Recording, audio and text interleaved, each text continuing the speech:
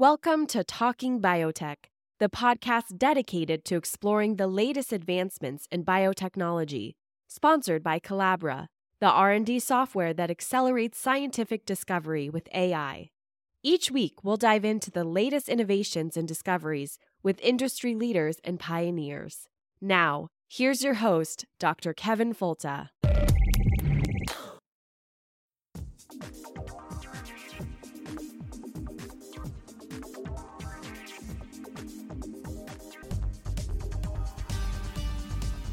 Hello and welcome to the Talking Biotech podcast. It's the weekly podcast about agriculture and medicine with an emphasis on biotechnology, with the good things it can do for the people and the planet. My name is Modesta Abugu. I'm a graduate student in Horticultural Sciences Department at the University of Florida. I'm excited to be hosting another episode of this podcast as a guest host and to promote the biotech innovation going on in different parts of the world through science communication. Today, we'll be talking about the American Society of Plant Biologists, ASBP, and my guest is Mary Williams. She works with ASPB as the features editor of the Plant Cell Journal and the developer of teaching tools in plant biology. Welcome, Mary.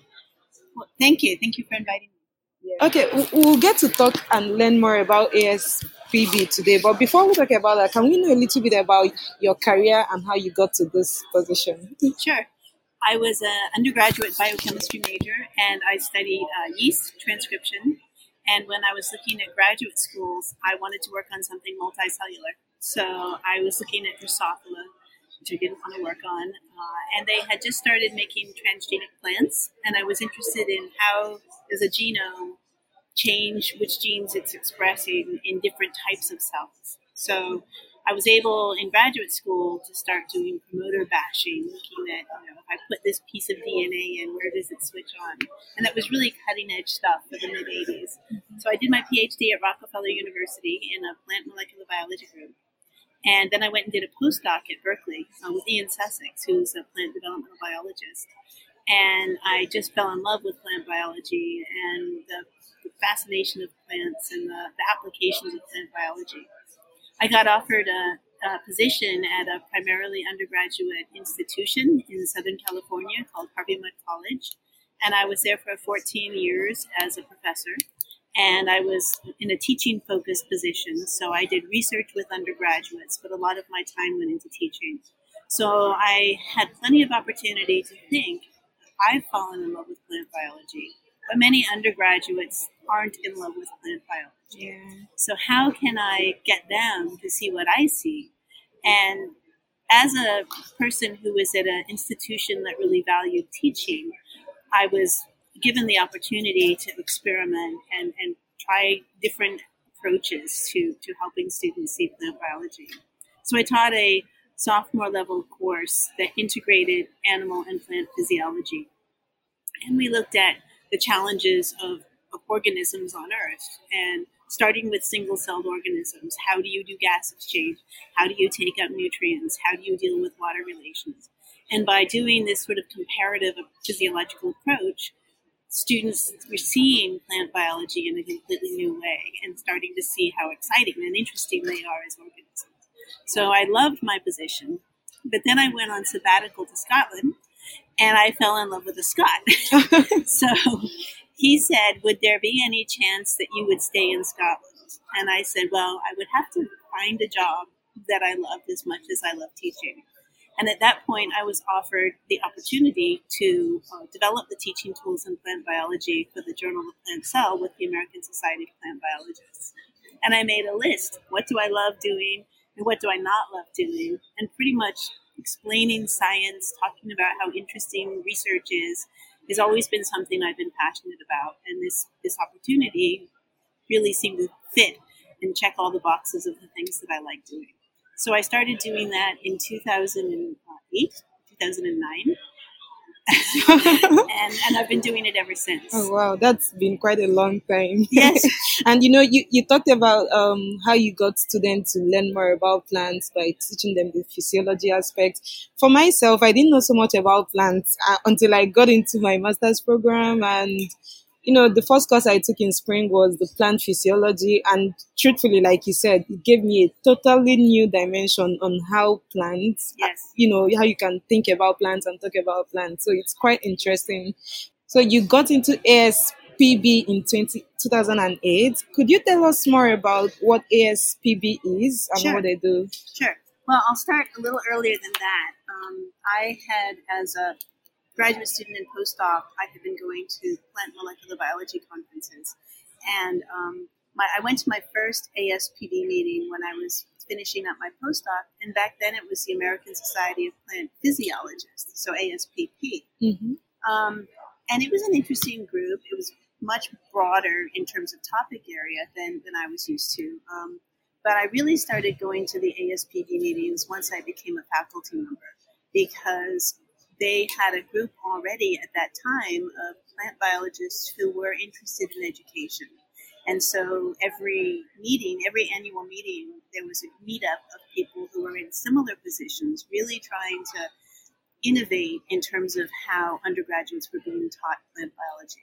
So I started going every year, and I became part of the education committee, and I became chair of the education committee. And we worked hard to make ASPB a place where we could collect and curate ideas about plant science education, not just for undergraduates, but for all ages and outreach as well. And so that's been a big part of my relationship with ASPB. It is to me the place that we can allow teachers to come to, provide resources for scientists who want to go out into the community to talk maybe at their library or their botanic garden about what plant research is. So that to me has been a very important part. ASPB was founded in 1924, so we're coming up on the centennial. Obviously, it's changed hugely in the 100 years. When I became a staff member at ASPB, I really wanted ASPB to sort of start to reflect better the changes we see in society. My first ASPP meeting was very male-dominated, and it wasn't terribly welcoming to early career scientists. And that's been something I have always felt that a professional society can be a leader in providing opportunities for graduate students and postdocs. So a big part of my job now is running various mentoring programs where we work with graduate students or postdocs, provide them opportunities to develop some professional skills, but also to explore different career paths they might be interested in taking. I'm a big believer in that if you ask someone to do something for you, you should provide them with some way of putting it on their CV. So our programs are named programs, and people can write on their CV. For example, I met you through the Conviron Scholars Program. Right. Is an example of that sort of thing. Mm-hmm. So ASPB does education, policy. We publish 3 journals, Plant Cell, Plant Viz, and Plant Direct. And we're a professional society trying to support other plant scientists. And the members of the society, are they majorly the students or the professors? No, it's gosh, that's a good question. It's spread across the board. We have full-paying members who are professional members, who are professors and people in industry, and we have discounted rates for postdocs, graduate students, and even undergraduates. And about half of the members are outside of the United States. The journals, of course, are very international.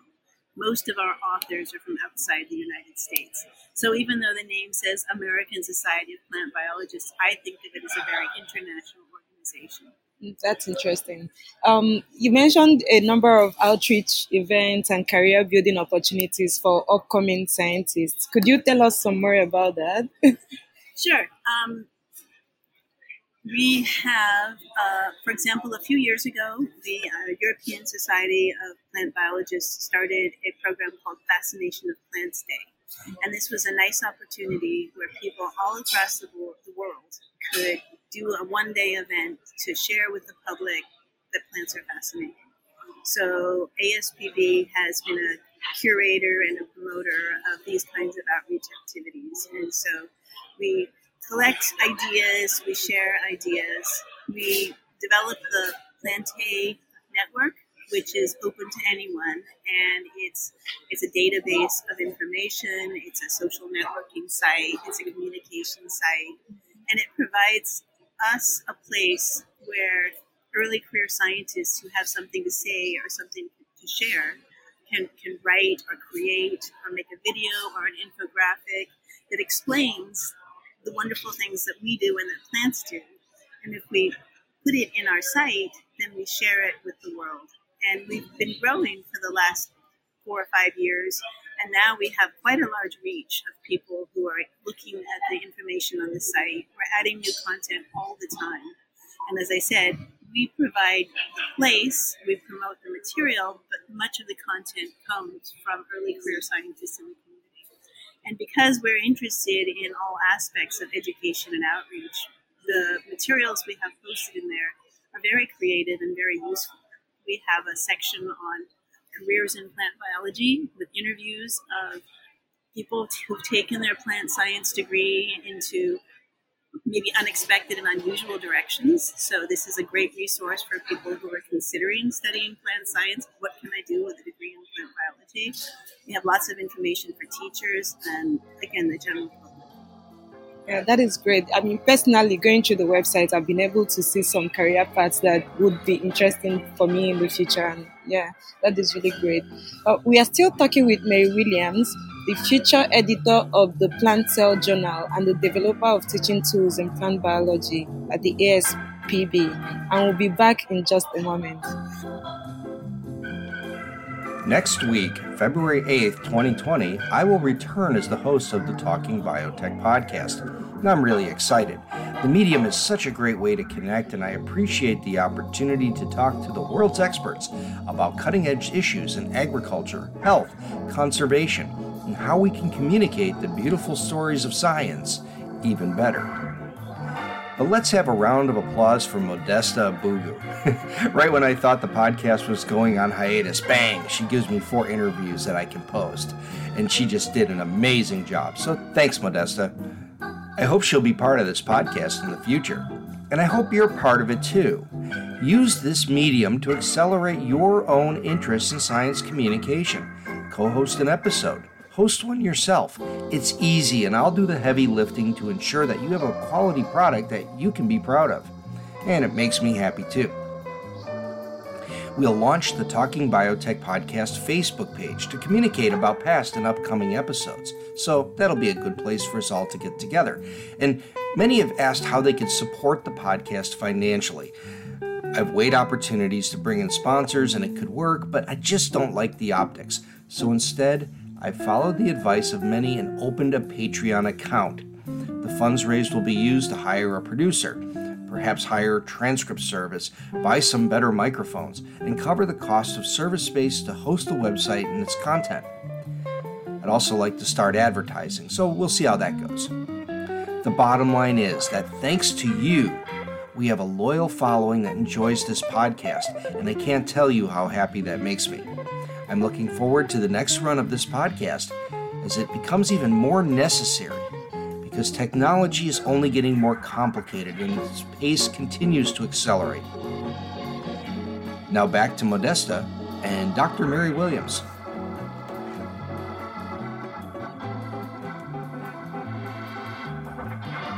And now we are back on the Talking Biotech podcast, and we are still speaking with Mary Williams, the future editor of the Plant Cell Journal and developer of the teaching tools in plant biology in the American Society of Plant Biologists. So, Mary, you talked about the different programs that are available for upcoming scientists. The Converon Scholars Program and the Plante Fellows. It's a 1-year fellowship, right? What is it about? Okay, I'll start with the Plante Fellows. As we were developing the Plante community, we realized, again, that we had ways that early career scientists could contribute. And as I said, I really believe that if you ask someone to donate some of their time to a project you're working on, you should make sure that they have a way to describe that on their CV. Because, of course, it's good for someone's CV to write a blog post about what they're doing, but how do you explain how you have developed your career? So we decided to make a named fellowship, and it's a competitive fellowship, and most of the focus is on using various tools to communicate science And that might be to other scientists. So one of our Plantae fellows has developed the synthetic biology network on Plantae, and he curates new research into that network and has made a fantastic place people curious about synthetic biology can go to learn about it.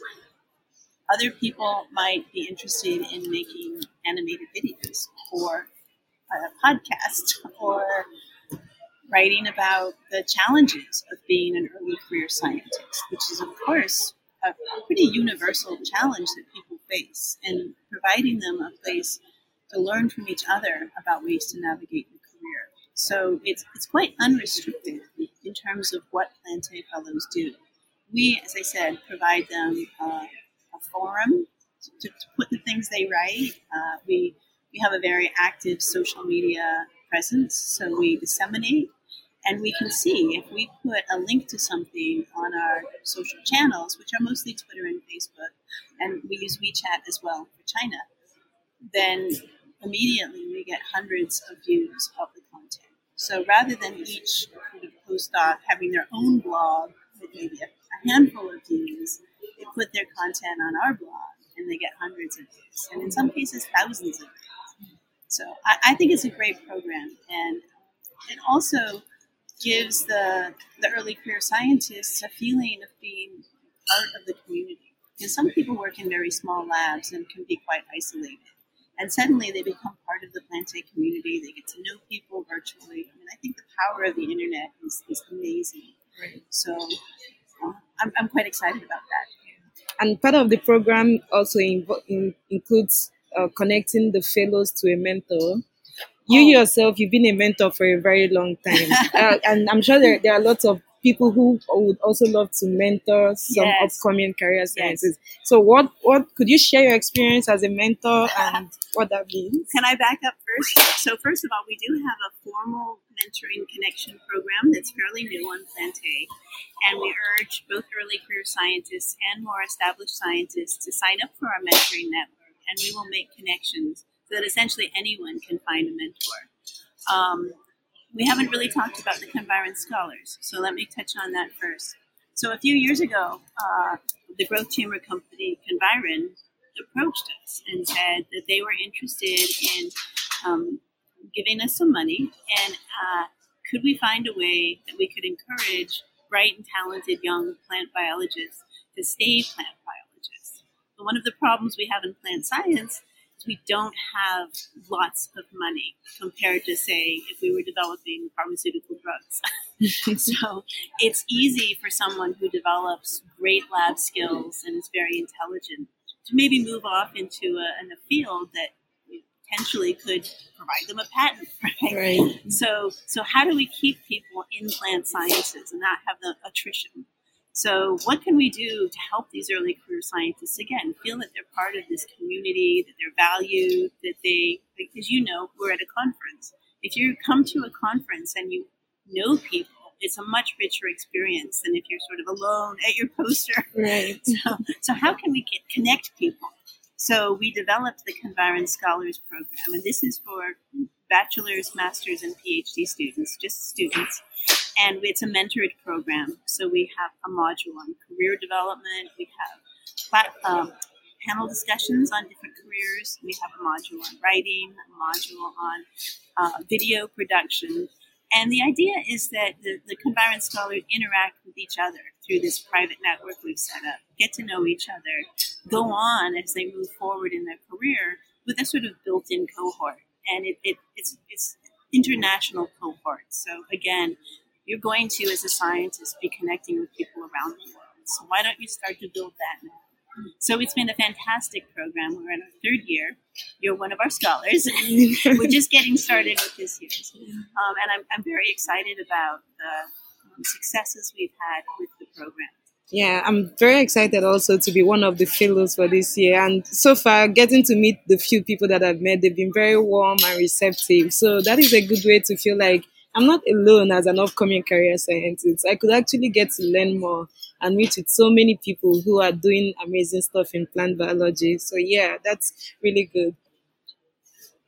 Let's talk some more about the technical work you do for ASPB, and that's the teaching tools that you develop. Mm-hmm. So what kind of tools and resources are those, and how are they applied? And is it open access? Yes. And okay, great. It was an idea that came from the former editor-in-chief of the Plant Cell, Kathy Martin. And when she became editor-in-chief, she had an idea that the journal, which is, of course, a very reputable, highly recognizable journal, could have a section of it that was really focused on plant science education. And I met her at a conference. I was chair of the ASPB Education Committee. So she ran these ideas past me. And then when I realized I might want to change jobs, I got in touch with her and she offered me the position. And her idea was that I'm a busy scientist. I am told, go teach photosynthesis. Yes, I have a textbook, but my textbook is 4 years out of date by the time it's printed, right? Yeah. So what's happened since then? So she envisioned a set of resources that would sort of fall in between a textbook and a review article. And it would help students bridge the gap. Like what's new? What are new ways of thinking about it? Where have we gone beyond this? And so we started this again in 2009. And we decided to run through all the plant hormones. So each teaching tool is a module that includes slides that you can use in a lecture, or you can use for your own self-study. So you can go through the slide deck and just read the information on the slides and learn with pictures about whatever topic it is. And a few years ago, we did a study. How do people use these? And an awful lot, half of the people who use them are just using them as they move into a new field in plant biology to sort of catch up. So a lot of postdocs are using these to learn, now I have to learn about photosynthesis. Right. We have a set of questions that you could pose if you were teaching students. Maybe just concrete questions like, what is chlorophyll A? But also open-ended questions. And the idea being that if you want your students to really learn, you don't just ask them to sit passively when you talk at them for 15 minutes, because we know people don't retain information when they're so passive. You need to periodically ask the student to think about the information that you just discussed with them, and then that is what really learning is. So when if I can present you with some information, and then you have to figure out how that information moves into the next stage. You will then retain that information. So we have questions, again, to help instructors stimulate that kind of thought in their students as they're teaching. And we have something like 40, I think, teaching tools. Now we're asking members of the community to create teaching tools on topics of interest. Our most recent one is on molecular dynamics simulations, which is a very cool method where you can model how a protein interacts with other proteins or its ligand. And that, so that's very cutting edge method, but it's presented in a way that you could teach students how to apply it.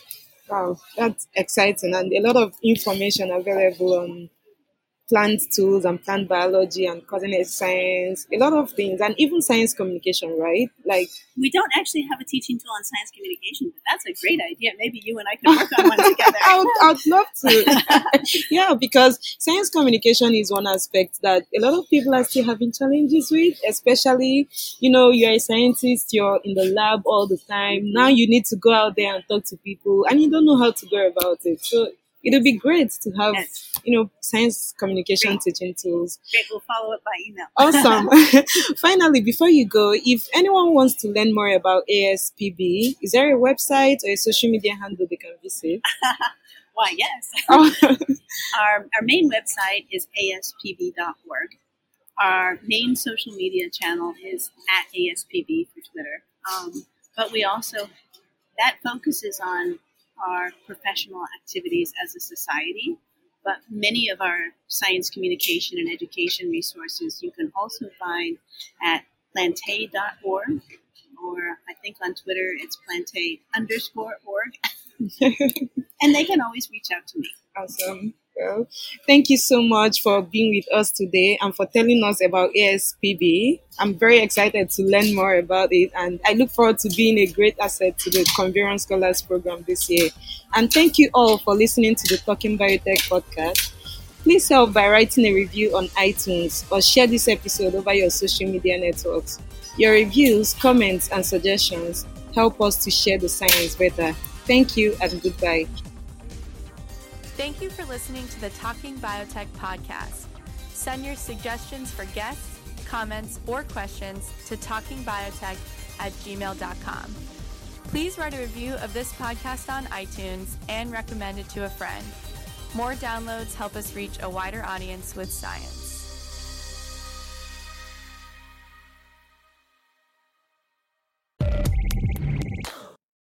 You've been listening to Talking Biotech, sponsored by Collabra, the platform that bridges the gap between siloed research tools. With Collabra's electronic lab notebook, scientists can work together in real time, sharing data and insights with ease. Revolutionize your research collaboration. Sign up for a demo today at collabra.app, collabra.app.